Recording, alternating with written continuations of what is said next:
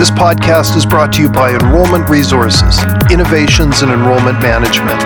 Learn more at enrollmentresources.com. Called Pursuit of the Truth. And I'd just like you to go and expand on Pursuit of the Truth, because that seems pretty odd for a marketing company to be talking about stuff like that. Sure, Greg. Well, what we found in our marketing work, and one of the motivations in the company, was how do we figure out what is going to work best for people? And because there's lots of opinion, particularly around marketing and sales-oriented, there's lots of opinion, a lot of things people say. Much of it is either not true or unsubstantiated or unproven. And so our whole deal is just around how do we figure out what actually is true so that we can give good advice and be kind of fighting the good fight on client behalf. That's interesting. So really a lot of this involves going and making friends with these sacred cows in business that are not necessarily relevant anymore. I wanted to just touch on some of those in this conference call. Folks, the objective today is to leave you with a couple of insights that you can take away after this conference call and put to work for you so you can immediately increase your revenue. And we're going to be giving a little door prize away at the end. And we're going to stay behind at the end of the half an hour to just informally answer any questions that people may have. While they have us on the phone, you can just fire some questions our way informally. So let's first talk about admissions, basically taking all this marketing traffic that comes into a school, a cosmetology school, and then turning that traffic into prospects and then students. Now, I have a question. We're going to do a little game show for our panel here. And the first question is this.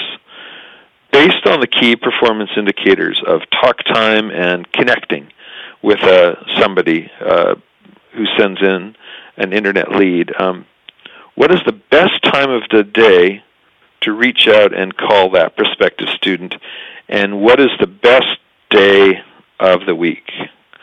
So, Shane, do you have any insights, any guesses on that? Best time. Well, I'm not sure if I have a guess. I'd say most of us operate on a 9-to-5 schedule. So most schools, their business hours are more or less 9 to 5, Monday to Friday. So yeah, that's what I would say too. Typical. Yeah, that's what I would say. Like, if all the schools are in business hours, therefore that must be the best thing to do. Richard, your thoughts? Any thoughts from you? Yeah, it's a really good question. I mean, I think, we're used to that 9-to-5 schedule Monday through Friday. Maybe a Saturday here and there. A lot of schools do operate on Saturdays. But, I'm guessing that's probably where they're hitting, somewhere in that 9-to-5 spot, Monday through Friday probably. Yeah, Stanya, any thoughts from you?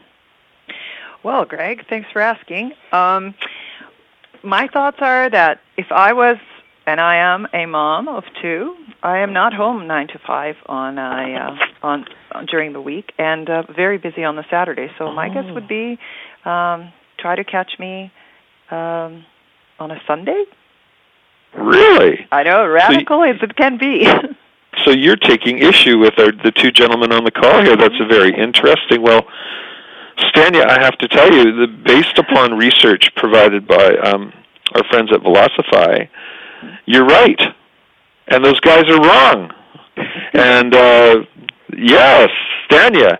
So in fact, the best day of the week to go and contact a prospective student is in fact Sunday.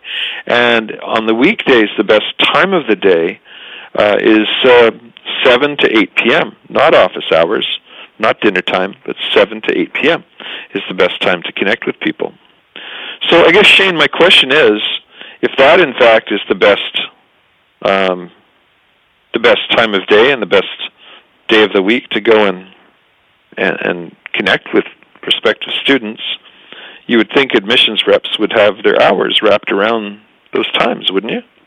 Well, yeah, I think it's more of a leadership issue. Like when you look at what the research shows is that Sundays, by a huge margin, is the best day to connect with people. And in the study, they measured it on number of connections, like per 100 dials, how many people do we connect with? And Monday to Saturday was about 4. So if you dial 100 people and you get 4 people on the phone, Sundays it was 9. So it was more than double.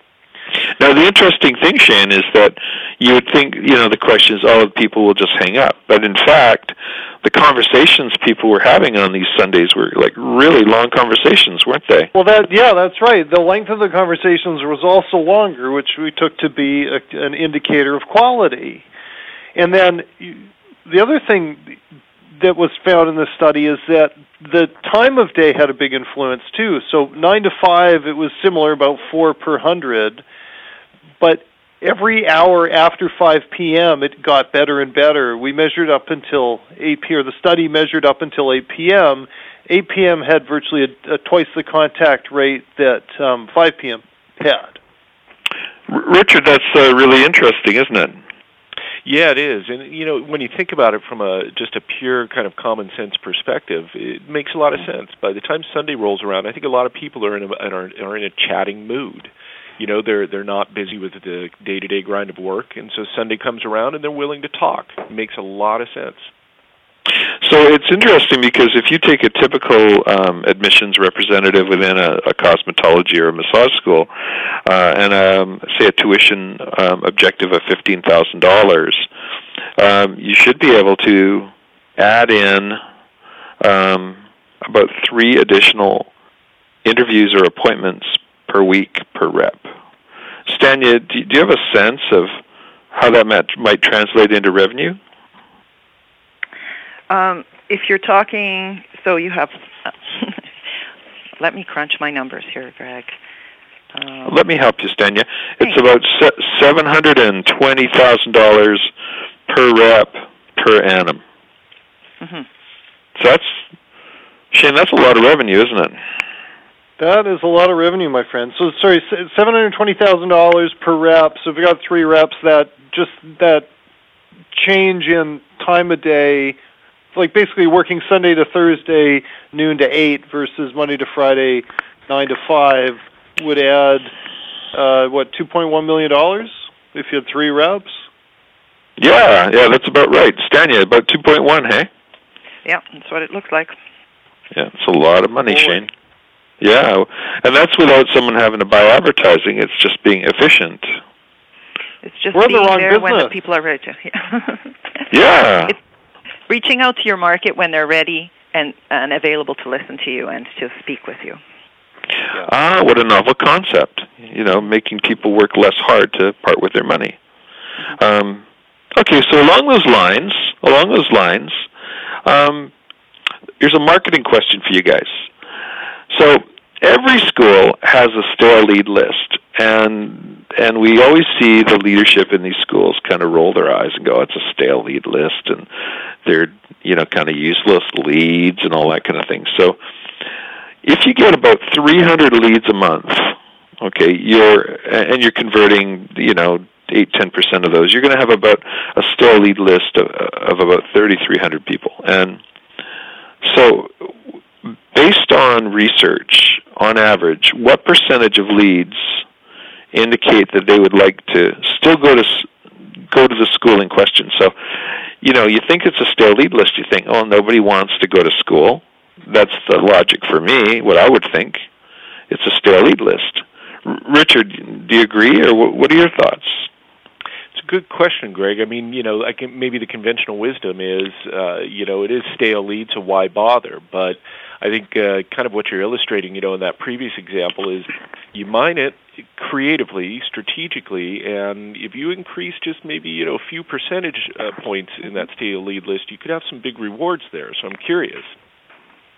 Yeah, Stanya, what are your thoughts? I'm with Richard on this one. I would be really interested to know what money is sitting there. Yeah, so Shane, really the number, shockingly, is based on our accumulation of stale lead surveys that we have in our research division, is over 60% of people still want to go to school with that school. That's crazy, isn't it, Shane? It is, and it's always surprising. Because we find that less than 5% of the time we lose them to competitors, like broadly speaking. Less than 5% of the time we lose them to they don't want to do it anymore, like, lost interest, changed my plans. The vast majority of people, 60% plus, are still interested, just they perceive some life situation as being a barrier.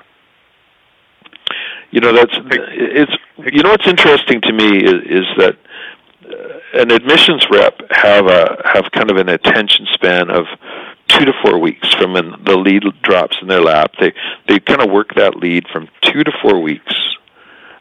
Yet the reality is that a prospective student, their thought cycle in purchasing education is over a year. Hey, Greg, so, this is Lex.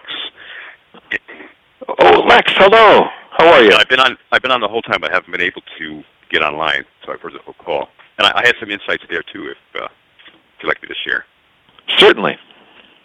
And by the way, I'm the president of the Art of Admissions, and I help schools enroll more students as well. And one of the things in any sales situation, out of 10 people, there's 2 people that are called type no people. Under no circumstances will they do anything. Then there's another 2 people that I call type P people. They're proactive. When they call a school, for the most part, they pretty much know. Yeah, they've done their research, going online, called some graduates, so forth. They're going to enroll regardless of an admissions rep. Then you have another 6 out of 10, which are the 60% of the people that they don't know how to go from where they are to where they want to go without the support of an effective admissions person. And that's just another reason why follow-up calls, looking at the longer experience that it takes for a person to make a decision to go to school, and lead nurturing campaigns can be so effective for those 60% of the people.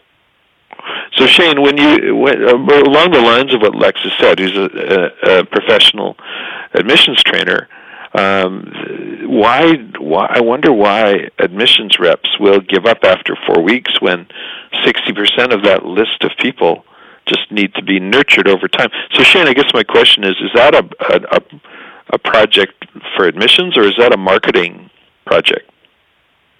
Well, that's what we've always come up with, is that it just, reps don't do it because they get busy. It's overwhelming. You can only manage so many relationships at any one time. The human mind has limitations. And so, Greg, you hit it right on the head, and Lex, I think you'll agree.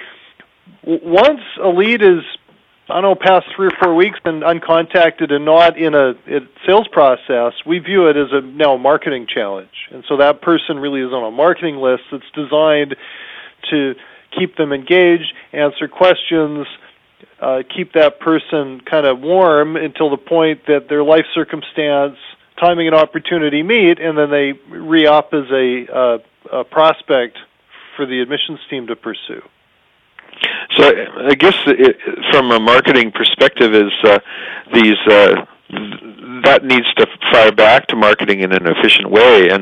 But it appears, if you crunch the numbers, like if one can shake another 3% out of that stale lead list, there's an extra $500,000 a year in revenue available to a school. So a school that's getting 300 leads a month, that's a small school, and an extra $500,000 packing into the balance sheet can really, really help things out by just creating like a good nurture campaign. I guess really, Richard. Sorry, go ahead, Shane. Well, I was going to say it's that, but it's also, there's implications because we get so focused on generating new leads, right? And there's so much effort, and that whole lead generation mechanism has created so much dysfunction in the sector over the last 10 years, right? We've all become slaves to lead generation, and it sucks. And so we're better at nurturing leads and staying with them long enough as they go through their kind of buying journey, right? So going back to school is a big deal. It's not an impulse kind of a thing. then we get less dependent on having to generate all these new leads all the time, and we don't, Lex, we don't burn out our reps having them have to phone, make hundreds of phone calls a day, and it's just, life's so much better. So really, Richard, I guess the lesson here is that a stale lead is not necessarily a stale lead. Oh yeah, Greg. And I think you're making a really important point. We deal with this all the time with our schools in their internal operations. We have what we call our $1 million clinic floor. Our goal for our schools is they can generate $1 million in revenue on the clinic floor, and they always kind of say, how does that happen? And the simple point I think you're trying to make is the point we try to make, which is when you're in business every day, you tend to you lose sight of goals and the tasks that really need to be done and that are urgent and need to be done, and you kind of feel like you have to work on everything all the time. But I think the lesson you're teaching us is that if you just strategically pick the right things to work on, you can have some dramatic impacts, even though you may only be increasing leads by 3%. That has a huge impact over the course of the year, and that's a huge lesson. You got to work on the right things rather than everything all the time. Yeah, and it often is just a tiny little thing. There's a whole trend now, what are known as MQLs, marketing qualified leads, where up to half, the front half of that admissions process that was historically handled by a human being is now handled by a prospective student on their own. They're doing their own peer reviews online. They're doing their own research online. They become adept at using research on search engines, and it really has created chaos. And so I think Shane's really hit on an interesting point, and that is that marketing qualified leads tend to be unstable, and so it's imperative that there's leadership, and that things like using advertising copy, like headline copy, to clarify and qualify students out the door before they come in, and using ad copy extensively to go in and help people do their own self-qualification is the way of the future. Shane, I wanted to get your thoughts on that. Is people starting to self-assess and do their own qualification rather than calling a rep to help them? Yeah, well, that's one of the trends we're seeing, is that it's sort of like where social media is happening, or how social media is manifesting in our sector. Like when it first came out, so hey, we got to get on Facebook and start sending tweets and whatnot, and those things may or may not have marketing value. They've got some marketing value, but what we're really seeing is the impact of social media is on prospects' ability to gather their own information, and it's a combination of social media and regulatory changes, because the Department of Ed has basically forced our hand to disclose all the things we used to not have to disclose, like price and placement rates and all these other things that we could hold back as a hook to generate that lead. So Lex, we can't do that anymore. There's more kind of consumer empowerment, meaning they don't necessarily need us to make a buying decision. Interesting. So, Lex, you're an admissions trainer. Out of admissions, you must start to see some changes in the nature of the leads coming into the schools, your clients' schools. Oh, yeah, there are, and also, something that we've talked about before is getting rid of lead portals as quick as humanly possible, so that you are generating the highest quality leads possible. And the leads have been changing, and there are more and more people that are well informed now, and are comparing schools and so forth. So when you say getting rid of lead portals as quickly as possible, that's a pretty dynamic statement. Oh yes, the lowest lead conversion, the lowest leads that come through any school that I work with are coming not from their website, but these lead portals, the ones that sell leads multiple times to multiple schools, and they convert maybe 1-2% in many cases and waste a lot of time. And that's something that with all of my clients, I'm asking them to connect with companies like Enrollment Resources specifically to support the highest quality leads through both the PPC campaigns, through website optimization, and through really effective nurturing campaigns. And I found with my clients that is the most effective approach. Okay, so that leads us to the next question. That's a perfect segue. So most schools now, as Shane alluded to earlier, rightly or wrongly, are really the school dog is being wagged by the internet marketing tail, and so most schools are now receiving what we call data post leads or internet leads, and so there's but of course there's a disconnect because you need to have that human connection at some point in time to begin the admissions process with an admissions rep and a prospective student. So in terms of conversion rates, what would be the best response time? So the options are like a minute, an hour, a day, greater than a day. I'm just curious, Stanya, what do you think? Like, what's an acceptable response time?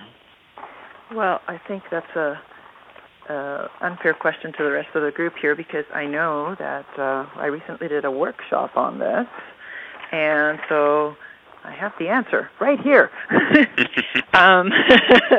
Are there any guesses out there? Because I'm sure Greg can walk you through this, but we did a study that was in the response rates or the enrollment rates if you call in less than a minute or or later, and if you combine that with emails of less than a minute.